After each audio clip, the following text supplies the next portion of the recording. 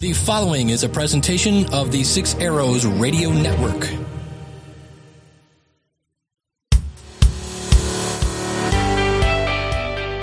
Welcome to the Modern Christian Men Podcast with your host, Cale Nelson.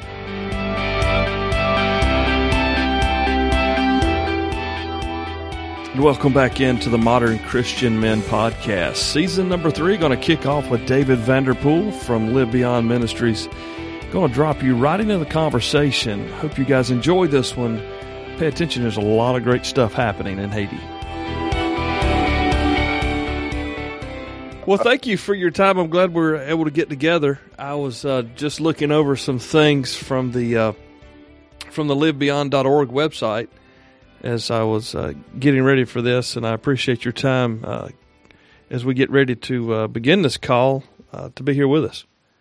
Absolutely, and thank you so much for checking out the website and seeing more about what we do. Yeah, man. Well, you know, I'll probably talk about this in a few minutes, but it's quite convicting to watch the habitat and the way folks have to live that we're not used to here in these United States of America. So, I'm telling you, we are so blessed here in the United States, and I feel like it's, part of our role as Christians is to share the blessings that we've been given with others. Yeah, well, we might as well start if that's okay with you. I am happy to start whenever you are. Yeah, I'm just, we're going to just have a conversation here over the next 45, 55 minutes, and if that's too much for you, let me know. We'll stop when you need to. But I'm going to run out of ideas way before then, man. Well, my wife says I have no trouble talking, so we'll see what happens there. Sounds great. So I check out livebeyond.org, and there's all sorts of things there. Can you give us a little idea of what Live Beyond is? Absolutely, yes, sir. We are a missions and international development nonprofit, and we have been called to work currently in Haiti, which is the poorest country in the Western Hemisphere. We feel like the Lord has given us a very diverse kind of range of topics to address in our part of Haiti. We're in Tomazo, Haiti. It's a very rural part of the country and one of the poorest parts of an already extremely impoverished nation. And so we have been given lots of skills, lots of talents. And so kind of like the parable of the talents, we've been expected, quite a bit of that. So our CEO is also a medical director. He is a trauma surgeon by trade. And so medical care is one of the major parts of what Live Beyond does. We have a clinic where we do lots of different medical procedures, everything from kind of a general clinic to a maternal health clinic to minor surgeries and OB-GYN care. And we're looking to expand that clinic into a full hospital complex. But we've recognized that, we can treat the medical needs of the local people, but if they go home and they still starve to death, we haven't really accomplished much. And so my expertise is agricultural development. So we have a demonstration farm where we train local farmers in improved methods of agriculture so they can not only just produce more on their own farms, but then also be able to market it better and increase their livelihoods, but then, of course, also increase their nutritional intake. And so we're seeing healthier people because of that. And from the farm and from the agricultural program, we've branched out where we have a feeding and nutrition program where we distribute about 100,000 meals a month, mostly in local schools, so that the local school-age kids are having better meals, increased, improved nutrition.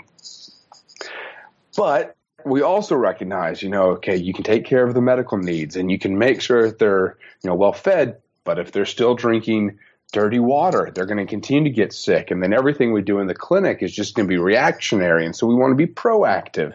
And so we've set up a huge waterworks grid type program where we have a water filtration system set out all throughout the community so that it's never more than about a mile to the next water filtration system, so that people are now having access to clean water.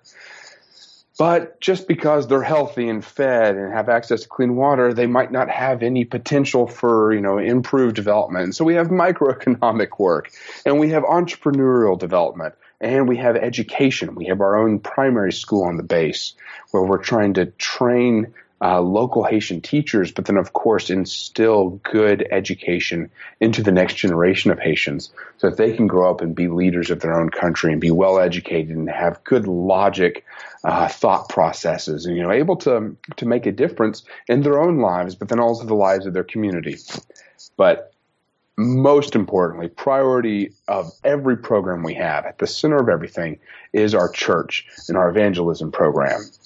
And so we have chapel every day of the week and our church service on Sunday. We've raised up a deacons program where we're sending these deacons out to the community to take care of their own people. But then we also have a church leadership training program where church leaders from all over the region come to our base where they Skype in with church leaders in the United States, and they work through scripture together, but then they also work through practical, real problems that they're facing in their churches, and they're able to get advice from one another and kind of have a mentorship program for church leaders. So that is at the heart of everything, but it's a lot of everything. There's a whole lot that is going on. And we have other programs like our Johnny's Kids program, which is our special needs program. One of the most incredible things I've ever witnessed. I have absolutely, little to do with it as anybody other than, the actual core team members, but it's without a doubt my favorite thing that goes on at Live Beyond because just such incredible special people that get to be part of that program. But we do a lot, and it's such good work. But we kind of see development as a three-legged stool. You take one of the legs away, it's going to fall over. So we can't just focus on medical. We can't just focus on agriculture or water or education. We've got to have the full package and kind of be more holistic to be able to truly start finding solutions to the overarching problem of poverty there. I'm listening to you describe this, and it sounds to me like what governments try to do to pacify their constituents, to have them vote a certain way or provide them a certain standard of living. But in reality, what you're doing is exactly the Great Commission. You are fulfilling these people's needs at every level, but you're not just handing it to them. You're teaching them to fish, as the old euphemism goes. But it's one thing to mission trip and do some eye surgeries or something, right? Do dental work, as we hear a lot of, but you're doing maternal work, helping moms and working in that. I saw one of the videos on your website that really spoke, heavy into that, as well as the orphan care, the clean water, which is a big deal for me. I'll probably speak on that later. Feeding these people, teaching them how to be business people themselves. I mean, did it ever, when this all began, did it ever look this big, or was it we're just going to go to Haiti because they had an earthquake? Honestly, we are the. I'm sorry, I lost you for a second. Could you repeat that last question? Yeah, I was just going to say, was it ever thought about in the front end, this is so big, it's so broad, or was it, oops, they just had an earthquake, let's go see if we can help? Well, we are the prototypical example of trial by error, or, we can't learn unless we make the mistake ourselves. Right. But we were originally a disaster relief organization. Our original name is Mobile Medical Disaster Relief because we are the least creative people on the planet. And so we named ourselves by what we did. Right. And we had worked in Mozambique, and we were working in Honduras when the earthquake hit in Haiti back in January of 2010. And so we responded to the earthquake as a disaster relief organization. And we had a number of clinics throughout Port-au-Prince that we were running. And like our name implied, we were primarily a medical organization because CEO is a trauma surgeon, which was incredibly useful in an earthquake-type disaster. Yeah, you think. lots of trauma. Yep. But one thing that we found in Haiti was that the poverty was different from the other places we had worked, the poverty we had seen elsewhere. In Mozambique, great people, great place, wonderful work, very poor in parts of it, but it was just different. And we also felt that Haiti just kind of had a different level of oppression as well, both a physical manifested depression, but also just a spiritual darkness. And we eventually came to learn that was, largely due to the voodoo there. Right. But due to this ongoing kind of more chronic poverty that we were seeing, and leading from the Lord, we felt that we were called to transition from the disaster relief aspect of our work into a more long-term development side of things. And so we went from having about 4 or 5 clinics in Port-au-Prince till we moved out into this small rural area of Tomazo and started kind of making a more long-term, putting down roots type impact. And we started with our clinic because, once again, that's what we were really good at. Mm-hmm. But then as I started acquiring some degrees in agriculture, I started kind of starting the demonstration farm and doing kind of an extension type work with the local farmers in the area. And Mom's heart, Mom is she's a CFO. She lives down in Haiti full time. Laurie Vanderpool. Her heart is just so incredibly oversized. She's like the opposite of the Grinch. She saw so many children who were literally starving to death and were incredibly malnourished, but then also stunted due to their lack of nutrition. And so she started just a special program for the local children who are all severely underweight to come to our base every day and receive food. Well, from that, it grew into, well, we're also going to send you to school, and we're going to tutor you, and we're going to do leadership training, and we're going to open up our own school. And of course, Bible study was, going on throughout the entirety of it all. But that program, which is called Keputi Moon, which means Heart for the Children, started as something simple and small and exploded into one of our biggest ministries. And, same with the farm. The farm started as something, low-hanging fruit, something that I could actually do, and has now grown to something that I'm incredibly proud of and love seeing going on. Same with Johnny's Kids, our special needs programs. The Johnny's Kids is named for Mom's younger brother, John Mark Stallings, who had Down syndrome. And so started from, we just want to be able to provide extra care for some of these mentally and physically handicapped children, to it's now a physical and occupational therapy program that, is serving a great community. And so everything has just been kind of almost by accident, or such low-hanging fruit you couldn't pass it up. Or maybe a more accurate way to think about it is the need is just so great we couldn't ignore it. And so rather than just saying, nope, we've got our blinders on, we do medicine, we're going to do medicine, and somebody else can worry about everything else.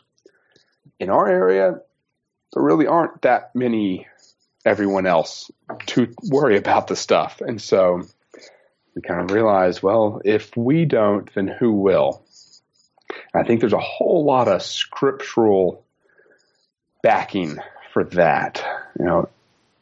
If we don't go, who will preach it? If we don't preach it, how will they hear? And if they don't hear, how will they know and believe? And we kind of see that as the aspect, or the premise for why we do this work. I use agriculture as a means of evangelism, not because I give a single flip about eggplants.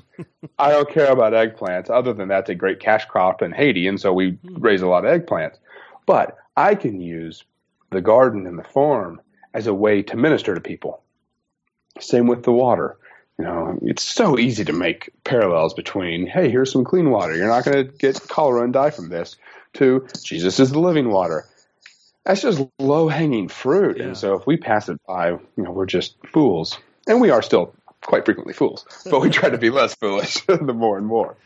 And so, yes, sir, we have grown into this very diversified organization, not out of a plan. That was not our original intent. I don't think we had any idea that we were going to stay in Haiti longer than, kind of our 6-month disaster relief response effort. Much less, we're coming up on 9 years here next month. And so Mom and Dad, they have pledged to die in Haiti. And so I hope that doesn't happen anytime soon, but I just mentioned when they fulfilled their years. Yes, sir.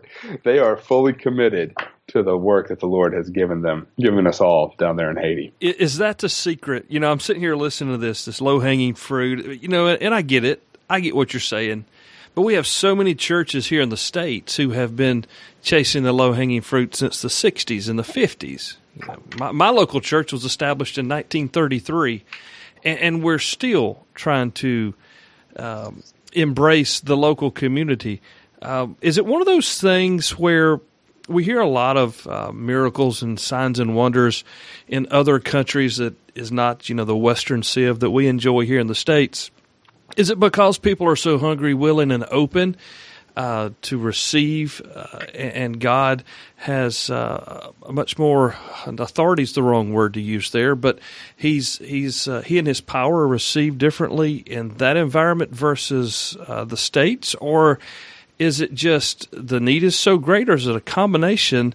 Because it's like you say, you have a list that's like Santa's Christmas list of wish, but it's things that you guys are doing, and you're touching every aspect of these people's lives, and I just have to believe that there is definitively some great spiritual work happening there, and this is just the fruit of that work.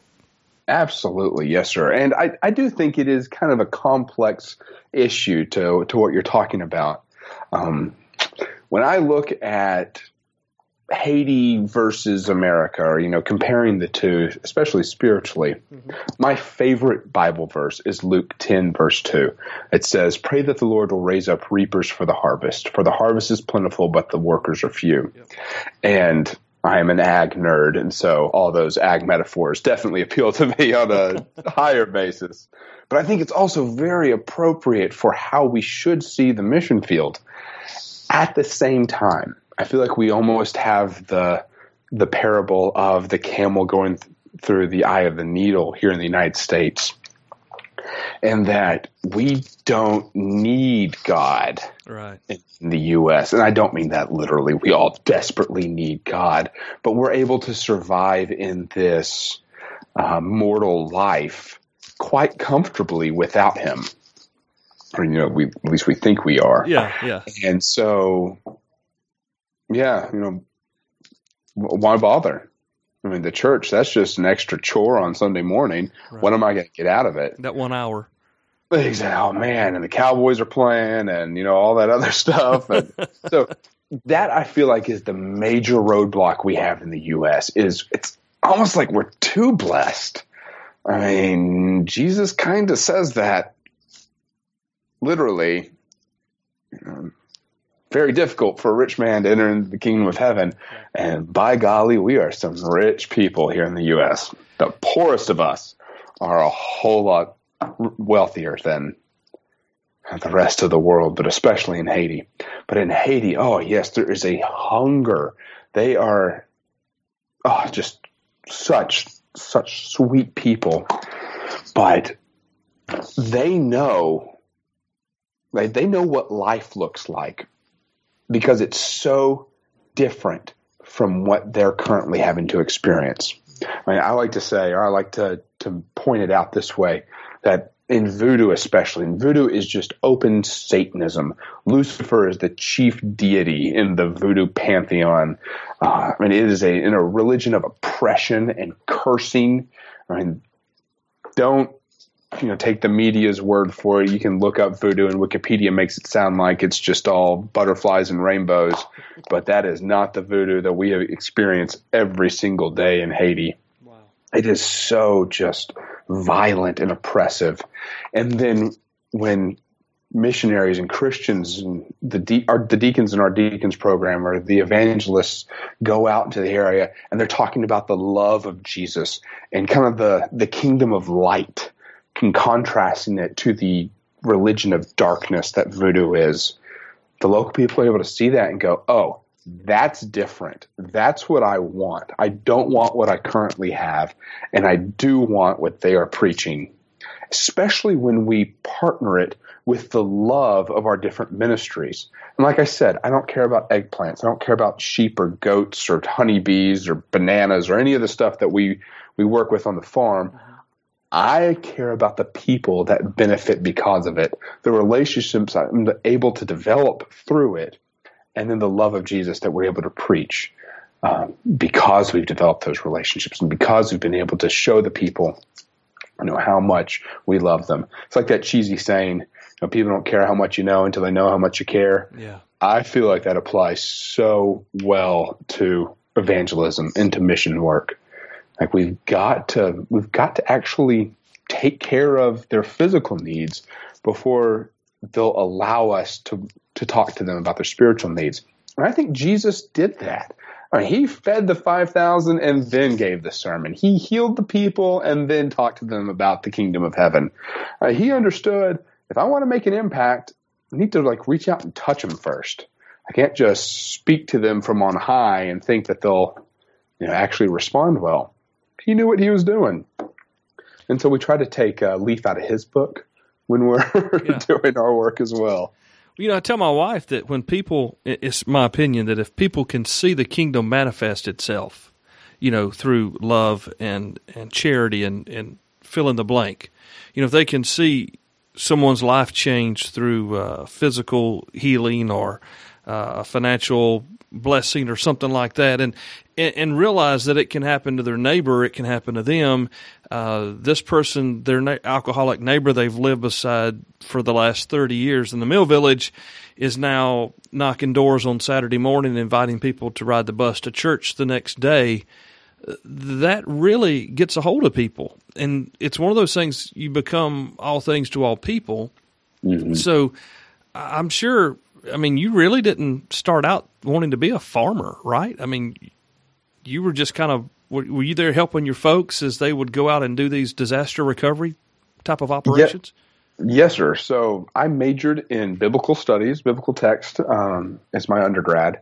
And I knew I wanted to be a missionary, and I took a lot of missions classes. And every single class, I was whatever the opposite of the teacher's pet is. I was the teacher's loathed student. Because I would raise my hand every single class. I made a very obnoxious point of this, and ask, what does a missionary do every day? What do you do? They're like, well, let's read this textbook. I did. It didn't answer the question. What do you do? And so I graduate. I'm like, well, I'll go be a missionary, whatever that means. Plant churches. Where do you buy church?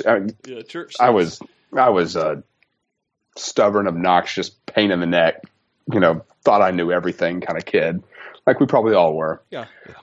But I had been working with mobile medical disaster relief since we started it as a response to Hurricane Katrina in 2005. And so I knew I was going to work. Whatever it looked like, I was going to find work to do. Mm-hmm. And it just made sense. Development work. That is the key to opening doors to then preach the gospel. And I was living in Port-au-Prince, summer of 2010. And I was running these clinics just kind of more as an admin guy since I'm not medical at all. But the Lord said, hey, look at all these hungry people, feed my sheep. Mm. I was like, you know what? I'm going to take that literally. And so I have been able to go on and receive different degrees in different aspects of international agricultural development. And since then, it's just become my passion. Like I said, not because I care about the agriculture side of itself, but because I care about the impact it's able to make. And I've been so grateful that the Lord finally opened my eyes to see the path that he intended for me. Took me about 22 years to finally have my eyes opened, but better late than never. Yeah. So some people die with their eyes still closed. So you're okay. That's true. But then it gave me the opportunity. I got to work for the Army in Afghanistan doing agricultural development, and it's a very impactful way to do mission work. And so I was working with Afghan farmers over there, getting to help them with their grape growing or their apple growing, and then preaching the gospel. And I kind of got my wrist slapped a few times because you're not supposed to do that. Yeah. You're working for the government. But golly, it was just too easy. I mean, like a low-hanging fruit might be a terrible metaphor for it, but that's really how it felt. Like, it's like, okay, if it's this simple, why pass it by? Why think, no, I've got to strive for something more complex? No, I think simple is always the way to go. And in Haiti, where hunger is a major issue, agriculture is a simple, I would like to say, solution. That might be a little too prideful, but it solves a lot of problems.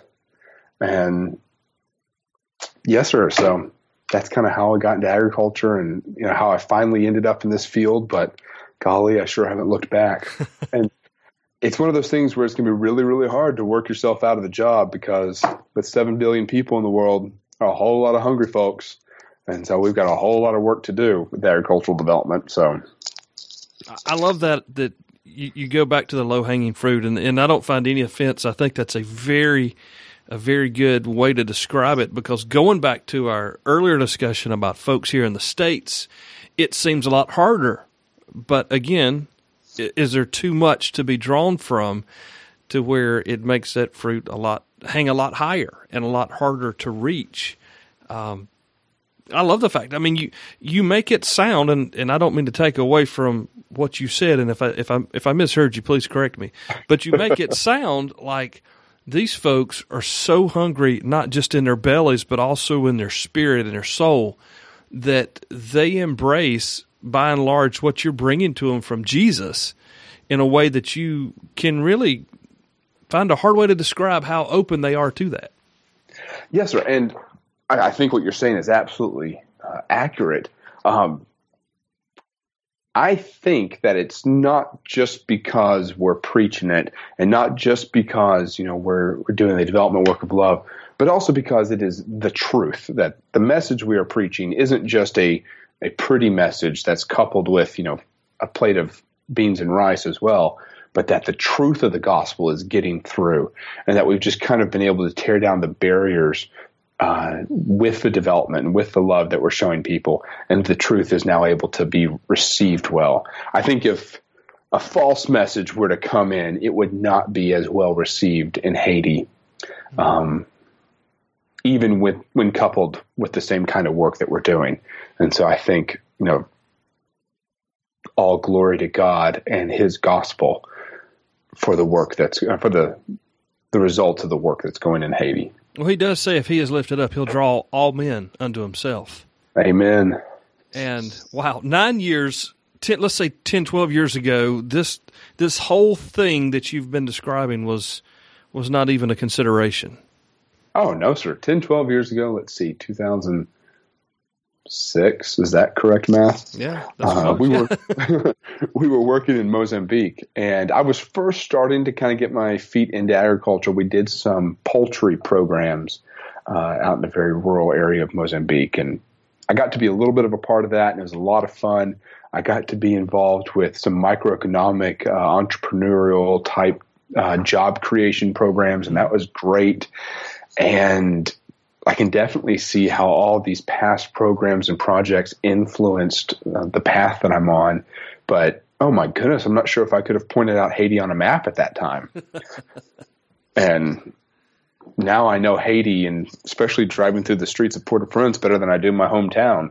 And so one of my favorite sayings is, if you want to make the Lord laugh, tell Him your plans. And golly, I had no idea that this was going to be my future, but well, that's where I was getting ready to go, because I know that He laughs at me on a daily basis, and I'm still just kind of grinning back, waiting on Him to continue to pour out this plan of His.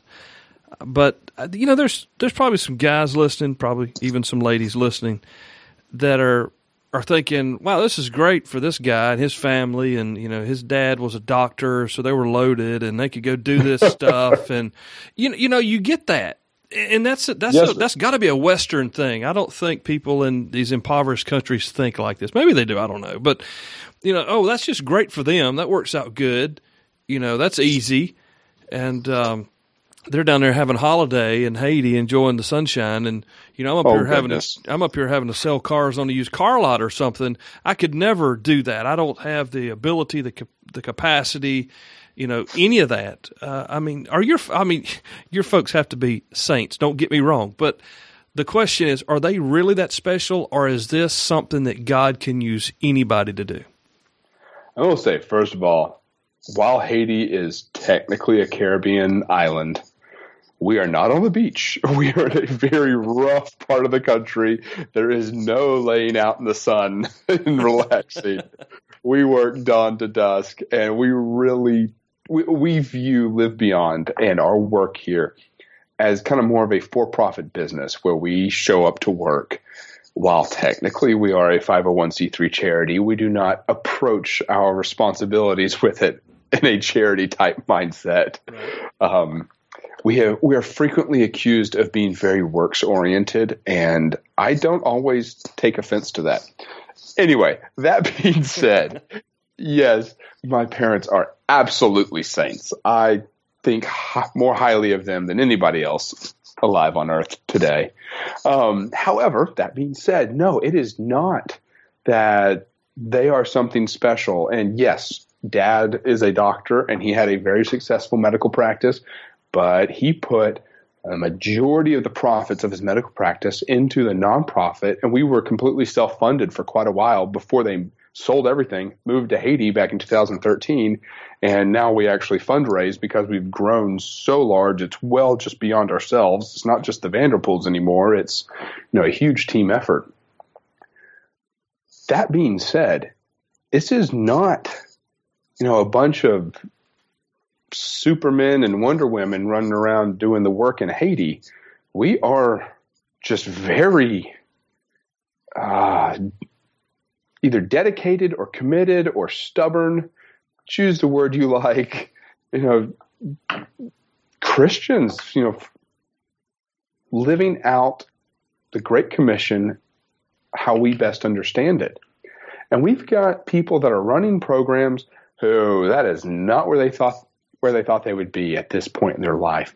But they received the call from Christ, and they answered it, and they came down to Haiti, and they have totally transformed their lives. They have sold everything back home, and they are in this for the long haul. What I like to say is, hey, if you're the guy that's making ends meet by selling cars at a used car lot, that is awesome. That very well could be where the Lord has you. You might be there to minister to your coworkers and to all the customers that come in. If you want to be a missionary, and maybe this is time for a definition of the word. I see missionary as being, a foreigner going to a different land to preach the gospel, and an evangelist as being somebody who preaches the gospel in their home country. Mm-hmm. That worker at the car lot preaching to the customers and his coworkers, you could be an amazing evangelist, and you very well may be called to be an evangelist right there. But if you've been called to be a missionary, somebody going elsewhere, and I think, one thing, you need to probably bring something to the table. At least that's how I view it, or at least within Live Beyond. It may not be correct for other organizations. I don't want to talk in absolutes, but I was running clinics in Port-au-Prince from an admin role, and I did my absolute best. It's not what my skill set was, and it's not exactly what I wanted to be doing with my life, but I knew I wanted to be doing missions. Once I understood that the Lord wanted me to be an agricultural development expert, I went and got those degrees and was able to now bring something to the table here in Haiti. I'm able to teach agricultural development and best practices and marketing for your crops and business techniques for maintaining your farm. So all that, I now have something to offer. I think that's kind of like, once again, the parable of the talents. We've been given talents, and maybe one of those talents is how to go to school and get a degree.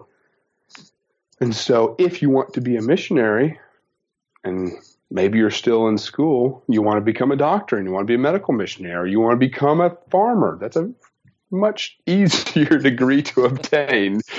Go do that. Go learn something that's going to be effective and be useful. History of interpretive dance might not be as useful in the mission field. Right. Honestly, my undergrad in biblical text, I'm not able to speak Hebrew with too many of the people I'm working with in Haiti. it laid a great foundation for the mission work we're doing. However, I wish I had double majored in something more practical. Right. And so that's my bit of advice is, if you want to be a missionary, then, find something that's going to really benefit the people that you're going to, evangelize to. If you want to be an evangelist in your own neighborhood, in your own community, awesome. You just need to know some scripture and I guess have a very outgoing personality. Find that low-hanging fruit, right? Find that low-hanging fruit, yes, sir. And there's a lot of that in our own neighborhoods, even probably in our own churches if we were completely honest with ourselves. But yeah, I really wanted to hear you say that about you folks because, there's so many people who think that these things are so far away from them. It's so impossible. But you guys do trips. You allow groups to come in and help you. I'm assuming during whenever and let people kind of get a taste of what missions work is. And I know that has to help these young people as they're trying to put two and two together to figure out where they're supposed to go in life. I never did the out of the states mission trip as a youth, but going to the beach a couple of times during high school to sing on the sand was fun, but it didn't steer me anywhere. But I can imagine if someone felt called to missionary work, that's a great way to do it. And tell us a little bit about how groups come in and how they assist the Live Beyond folks there in Haiti. That's a beautiful segue. Thank you so much. Yes, sir. We take teams down to our base in Haiti every month, sometimes twice a month. I think we have 17 teams lined up for next year, and they're filling up fast. So go to livebeyond.org and register for a mission trip now if you want to get involved. But yes, sir, they are a ton of fun, and they're a great way to get your feet wet in mission work. And there's a lot of criticism for short-term missions, and I understand it. A lot of it is very appropriate. The way we practice short-term mission work, and I know I'm biased, but I feel like it is a much more appropriate and effective way of implementing this type of missions. So we have all these programs that I mentioned at the beginning of the podcast, the clinic, the maternal health, the farm, the school, Johnny's Kids, the feeding program, the church. Those all happen with or without the teams. They're going on every day, all day. If we never have a team come back again, those programs are still happening. When the teams come, we have more people supplementing the work that we're doing. And so we're able to really jack up our numbers and boost the numbers for that week that we have the team. I'm able to get more work done on the farm. We're able to have more physical therapy going with Johnny's Kids. We're able to see more patients in the clinic. And so it's just a supplement, a short-term supplement of our long-term mission. And so I love the way we do the short-term missions. It's not, we're going to go down and paint a church and then next month somebody else is going to come down and repaint the church. That's just kind of the example that's given so often for bad short-term missions. Yeah, yeah. But you guys open it up and let people come in and, they just complement the efforts that you guys are producing every day. Compliment's a great way to put it, yes, sir. But once again, we try to take advantage of the skill set that you are bringing to the table. And so if you're a doctor, we're not going to put you down on the farm. We're going to put you in the clinic. And if you're a teacher, we're not going to have you in the clinic. We're going to have you in the school. And so we take, what is assumedly the passion of your life that you're doing back home and pairing it with its missional counterpart. And so, yes, sir, everybody that, has a profession back in the States, we're then able to show them, hey, this is how your profession has an impact in Haiti. And then everybody that has a strong back and a weak mind, I get down on the farm and they get to pull weeds with me. No, but it really is, like you were saying, a great introduction to missions, but then also just an eye opener for, hey, I can be useful here too. And it's not just, superheroes that are going down and becoming missionaries. I too could become a missionary. And it's so true. We have businessmen and women or bankers who come down and they're like, well, what good am I? Like, what good are you? Are you kidding? Entrepreneurialism is one of the most important things that we have got to develop. We have got to really create, a better economic environment in our area. Yeah. Otherwise, it's just going to stay poor. Yeah. And if there's no economic development, then there's no progress. There's just continued poverty. And what can you add?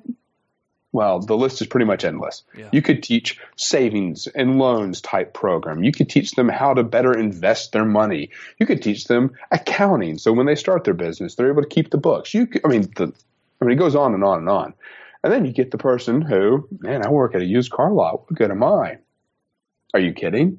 You know how to make sales. You could teach marketing and sales and all those different types of things. So everybody has a skill set that is appropriate to missions work.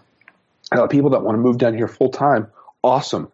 I want you to identify that part of your skill set that is most appropriate and maximize it. So now you're not just, I can tell you all about the Honda Civic and, sell you on it. Okay, I can tell you about sales and this is how we're going to do it. Right. Just an easy example. Yeah. But, I know, kind of going back to an earlier topic, I want to give a good shout out to my in-laws. He's a used car salesman. And she is she works in collections for a company. And they first said, what good are we to missions? And we'd love to come visit you in Haiti. This is while we were living down there. But, I don't know what we're going to offer. Like, are you kidding? Y'all are some of the best examples of what a good Christian husband and wife look like. Not only do your skill sets in your profession apply to work in Haiti, but back home, they are some of the most amazing evangelists, and they don't even really realize it. Growing up, I got to have, a very flashy, beautiful lifestyle of being always going on mission trips, always following dad around to some third world hospital. And, I got to come home and brag to my friends about how cool, my parents were. I meet my, now in-laws, and might not think that that was so flashy, but I don't know anybody who goes and visits people in the hospital so often as they do. Like, I never did that growing up, unless it was, to go with dad to do a surgery on, somebody in a hospital. It was never visiting the sick. It was, and so I just love seeing kind of the opposite side of the coin. They're the ones that are always taking care of the sick people at the church or strangers at the local hospital. They're the ones who are going to visit people in prison. They're the ones who are giving a cup of cold water in the name of Jesus. And I love the example they set that is so easily overlooked and so unflashy, I guess is a good way to say it. My parents are frequently and appropriately identified as saints, but I think people like my in-laws should be recognized as that as well. Anyway, back to what you were saying about mission trips. Yes, sir. We take trips down there all the time. It's about 40 plus people that come on the trips, and people are not only able to serve the poorest of the poor and really get to work in missions, but I think it's a great, once again, low-hanging fruit, a great easy way to practice spreading the gospel. So often back home, we think it's difficult, and we kind of set up these hurdles in front of ourselves of talking to your coworker. I don't even know how to start the conversation about, the gospel or anything like that. Come to Haiti, it's easy to say, hey, I'm never going to see these people again. It's not like I have something to be embarrassed about. I don't need to, maintain my reputation. Let's go for it. Right. And you just start sharing the gospel. I feel like it's just good, easy practice. So even if you're not going to become a full-time missionary, you have practiced how to spread the gospel so that when you come back home and you're working on your evangelism side of things, hey, you've already got that first hurdle pulled down, and maybe now you can start getting a little bit of momentum. I've got to wonder right here how many folks are listening and they're like, I'm not a missionary and I'm not an evangelist. But really, we all are, whether we're in Haiti or Colorado Springs. I mean, we are called to be Christ representatives. That's probably a whole another conversation we could have about the fact that we are all called to that, but having that practice, like you're saying, has got to be invaluable when you get back home. Absolutely. Yes, sir. Well, one of my favorite quotes, this is not scriptural, but I like to think it's accurate. It says, "We are all either missionaries or imposters." And I think missionary / evangelist would be accurate as well. But the Great Commission was not given to some, and we have all been called to spread the gospel. Now, the means in which you do it, I think that's more personalized, that's more individualistic, but we've all been called. Yeah. And so, but the workers are few, right? The workers are few. And man, it's a big harvest field, the entire world. Before we go, I want to talk to you about clean water. My clean water story, I've touched on it here a time or two in the past on the show. Years ago, my wife was pregnant with our baby. She's now 7. And about every 4 weeks, we were getting sick. All 6 of us in the house at the time would have this like terrible stomach disorder for about 3 days. And then 4 to 6 weeks would pass. We would be good. And then the same thing would happen again. And then it would happen. And you're like, why do we keep getting sick? And finally, my wife said, I think our water may be making us sick. Now, we live on a farm way down away from civilization, got a well there. And we had lived in this house at this point about, 3 or 4 years, never a problem. Tested the water. In fact, the water was dirty, and we had to clean our well, treat it, I guess you'd say. In that time, we had a Berkey water filter that we had bought just to have, put it into service. We still drink out of it today. But during that whole thing, I'm sitting there in the middle of the night, awake, wondering how I'm going to get clean water to my family, and I'm thinking, here I am. I used to make sweet tea a couple of gallons a day. I don't anymore. But back then, we were drinking a couple of gallons of sweet tea every day, cooking with this water, showering, bathing our children, brushing our teeth, everything. And I'm like, I was contributing to making my children sick just by placing it in their hands, and saw how bad that hurt me personally when it was over. But it's invisible, you don't know, right? But it's still, you're contributing to that. And it helped me understand the importance of clean water, especially for those who have never had it before. Now, I can't buy a Berkey water filter and send to every missionary in the field, but you guys are providing clean, filtered water to many, many people throughout Haiti. And we've got just a few more minutes. Can you kind of share the program you guys have there? Because I love clean water, and I know how important it is. I don't live in Flint, Michigan, and God bless those folks. I hope they can get that squared away. I'm not trying to make light of it, but seriously, just here on my farm, we had dirty water. It made us sick. I get it, and I understand the importance of it. So I've always since that time, I've kind of been drawn to folks who are processing water for folks in the third world. So can you tell us about your program? Absolutely, yes, sir. And I will say I'm unfortunately not familiar with the Berkey filters. Really? I'm sure they're great. I don't want to say anything negative about them since I'm not familiar with them. But we use Sawyer filters, and I am all on board with Sawyer. They're actually a Christian company, great group, and they make one of the best filtration systems, especially for the developing world. I actually got to meet them at a conference on missions and development, and they gave me a bunch of prototypes. I was able to field test them in Mozambique and elsewhere, and send them my notes. I mean, they're great folks. Awesome. And they make so I Googled Berkey, and I can see it's kind of a good household unit size thing. Yeah. Sawyer makes not only a good household size, but almost more of a community-sized filter, and it's a 0.01 micron filtration system, so incredibly precise.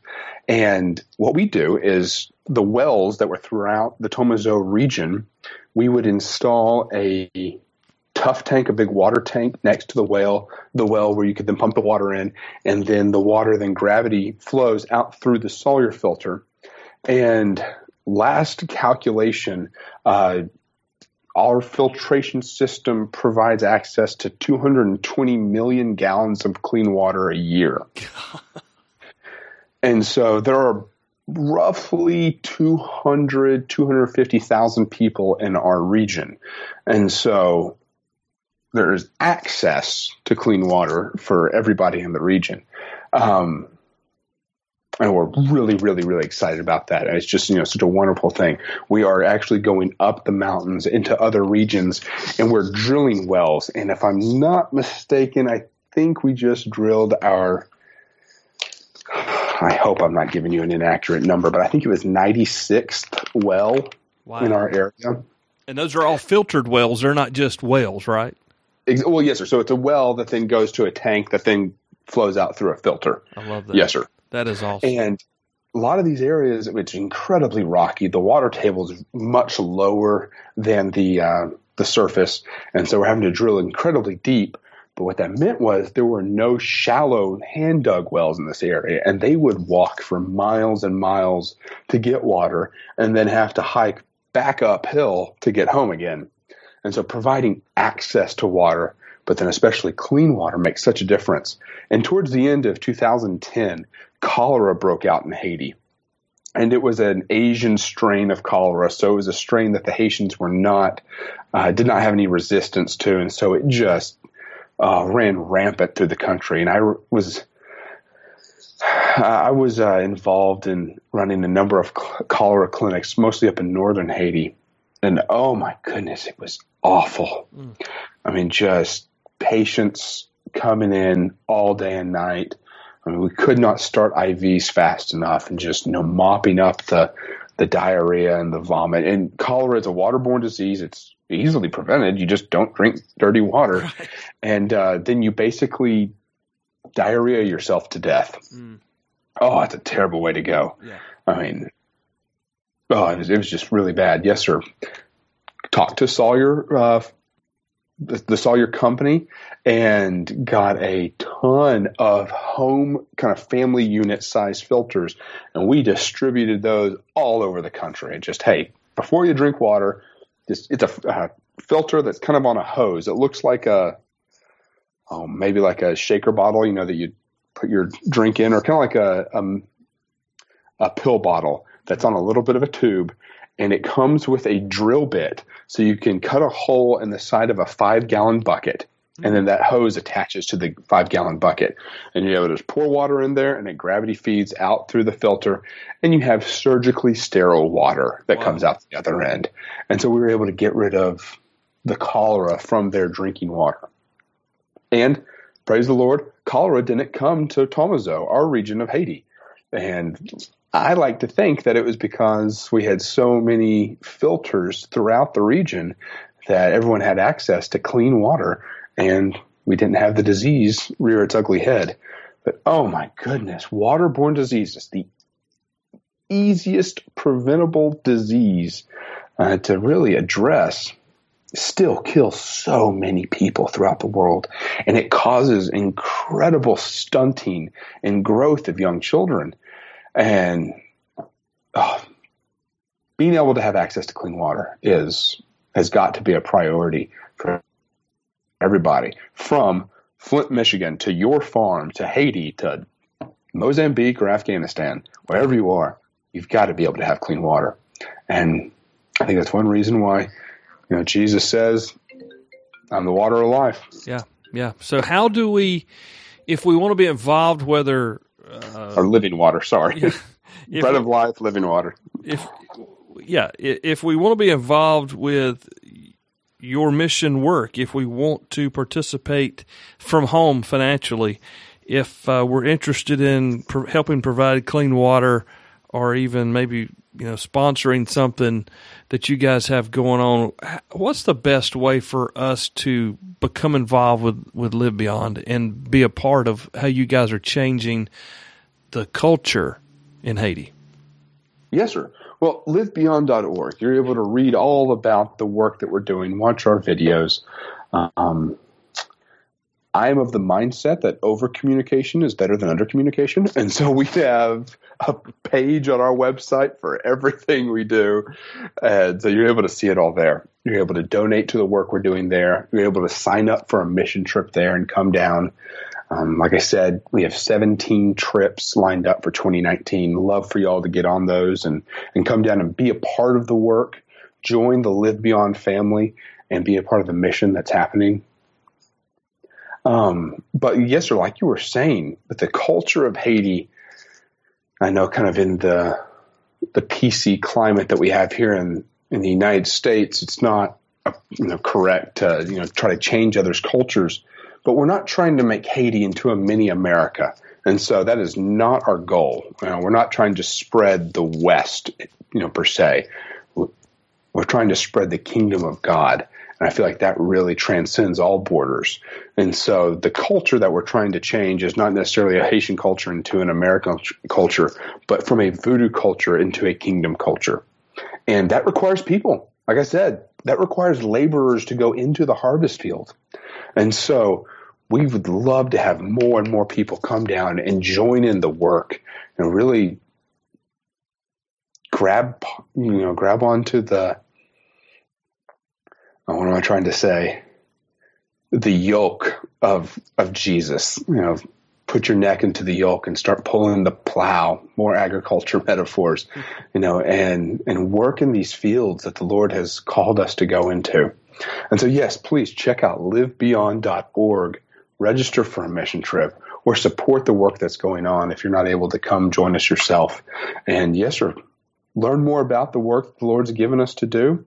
And honestly, while I'm incredibly biased to Live Beyond, I think it's important that we as Christians, we all get involved in the work somewhere. So if it's not with Live Beyond, find another Christian organization that is doing work all around the world. Go to India, go to Honduras, go next door, and just be involved in the work of Christ. Awesome stuff, man. We appreciate you being with us.